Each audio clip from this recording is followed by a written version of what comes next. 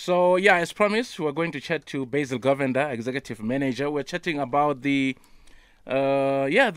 petrol increase, the impact that it has had on the industry. The association, that is the South African Bus Operation Association, represents the South African long distance bus operators, intercity and interstate services, school bus operators, and tour character operators, and cross-border operators. That's a lot.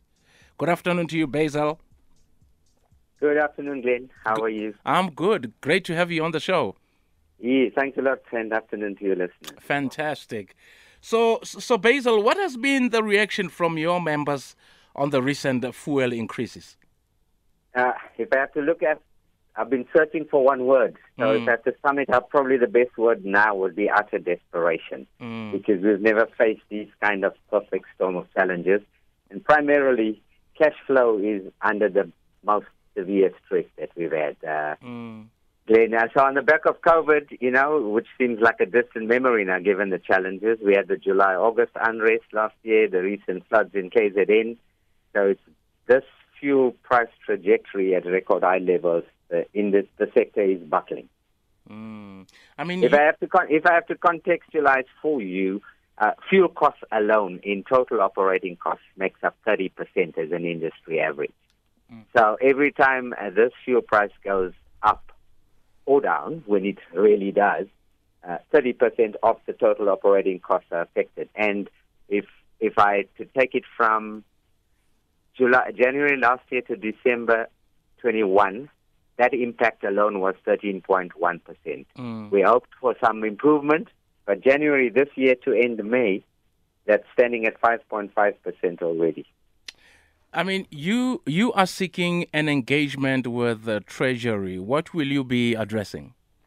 So, Glenn, all of the above that I've mentioned now comes at a time and in a financial year where the Treasury budget or the public transport operating grant within the budget was decreased. So that's another pressure element. The total grant for public transport this year has been decreased.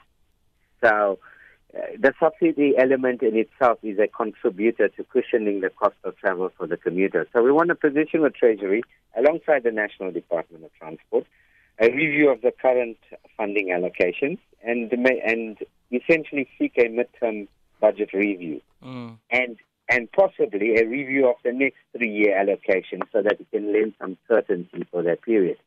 But importantly, and one of the more contentious discussions, Glenn, and for the listeners, is we seek to review this disparity in funding models for the train, the BRTs versus the commuter and other public transport networks. And it's currently biased towards the former two. The train and BRT models get the funding when fuel goes up. They get the additional fuel element paid over as it is adjusted.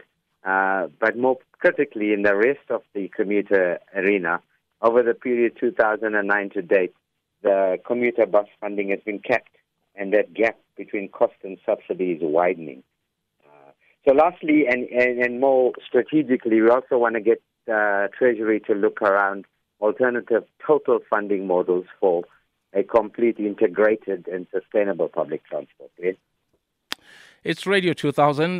This Thursday, we are chatting to Bazil Govender. He's the executive manager of the South African Bus Operation Association, and we're talking about the impact of fuel price increase on the industry. Bazil, are there any adjustments that the industry is looking at making? Well, let me just say that the industry has made just about all of the controllable adjustments and efficiency improvements it could implement. And in most cases, and we're practical, the operators have even engaged with all their service providers. The industry has a long value chain, and we've ensured that other and all methods of cost containment are in place. But we've saturated that now, Glenn. So the resultant cash flow constraints and pressures could have other issues.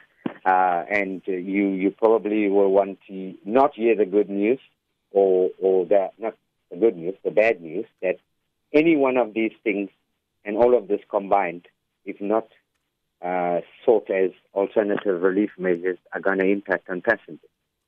Because that was going to be my question. Will operators pass on the impact to passengers? And if so, when is that going to happen? Well, it is being reviewed and discussed, but the industry mandate will be formalized shortly. But I'm going to say this will be an absolute last resort. The fact is that any adjustment to fare boxes across all sectors will hurt the people we are supposed to be helping, the traveling commuter. In fact, the white paper on transport, one of the policies set a limit to what households should be spending and towards public transport. And in the balance of play, many households are already expending way over that desired amount. So pushing this will hurt the public and the economy to a large degree. But to context it again, Glenn, so let's just say on an average mainstream route, you're looking at increases of between 15 and 22%. If that has to go that route, it's highly unsustainable. And but if no urgency is given towards exploring alternative relief, that may be the long term or the only last resort. Excellent, Bazil. Pleasure chatting to you, and all the best moving forward. Thank you, Glenn, and thanks for having us. Excellent. Take Pleasure care. there you go there. It's my good friend there, Bazil Govender, the executive manager at the South African bus operation in. I no more, Nana. I no more. I'm my friends. That's how I got a number, yeah. That's I cause no quas. Now we're long to Umganwam. Johnny. Oh, let Lumganwam. Oh, Bazil Umganwam. Nacho Umganwam. I want to catch him now. Put. Look, who's a question client no ban Namshanch. Ufarara umganwam ngihlangane noVarara. Varara is really your friend. Ngithi uVarara uphethe ibheke ngaka chini mbethu I'm sure phethe meeting is strong namhlanje for day. Ayina ulicela imileqwa nezifuba zenkomo nolusu. Now she's dissing this guy. I'm not dissing. Imagine when I said I saw Lelo carrying a nice backpack. Come le backpack le igcwele umngqushu. No, because Varara likes to cook. It's fuba senkomo. No, because he likes to cook. I'm not reducing his business meetings to me.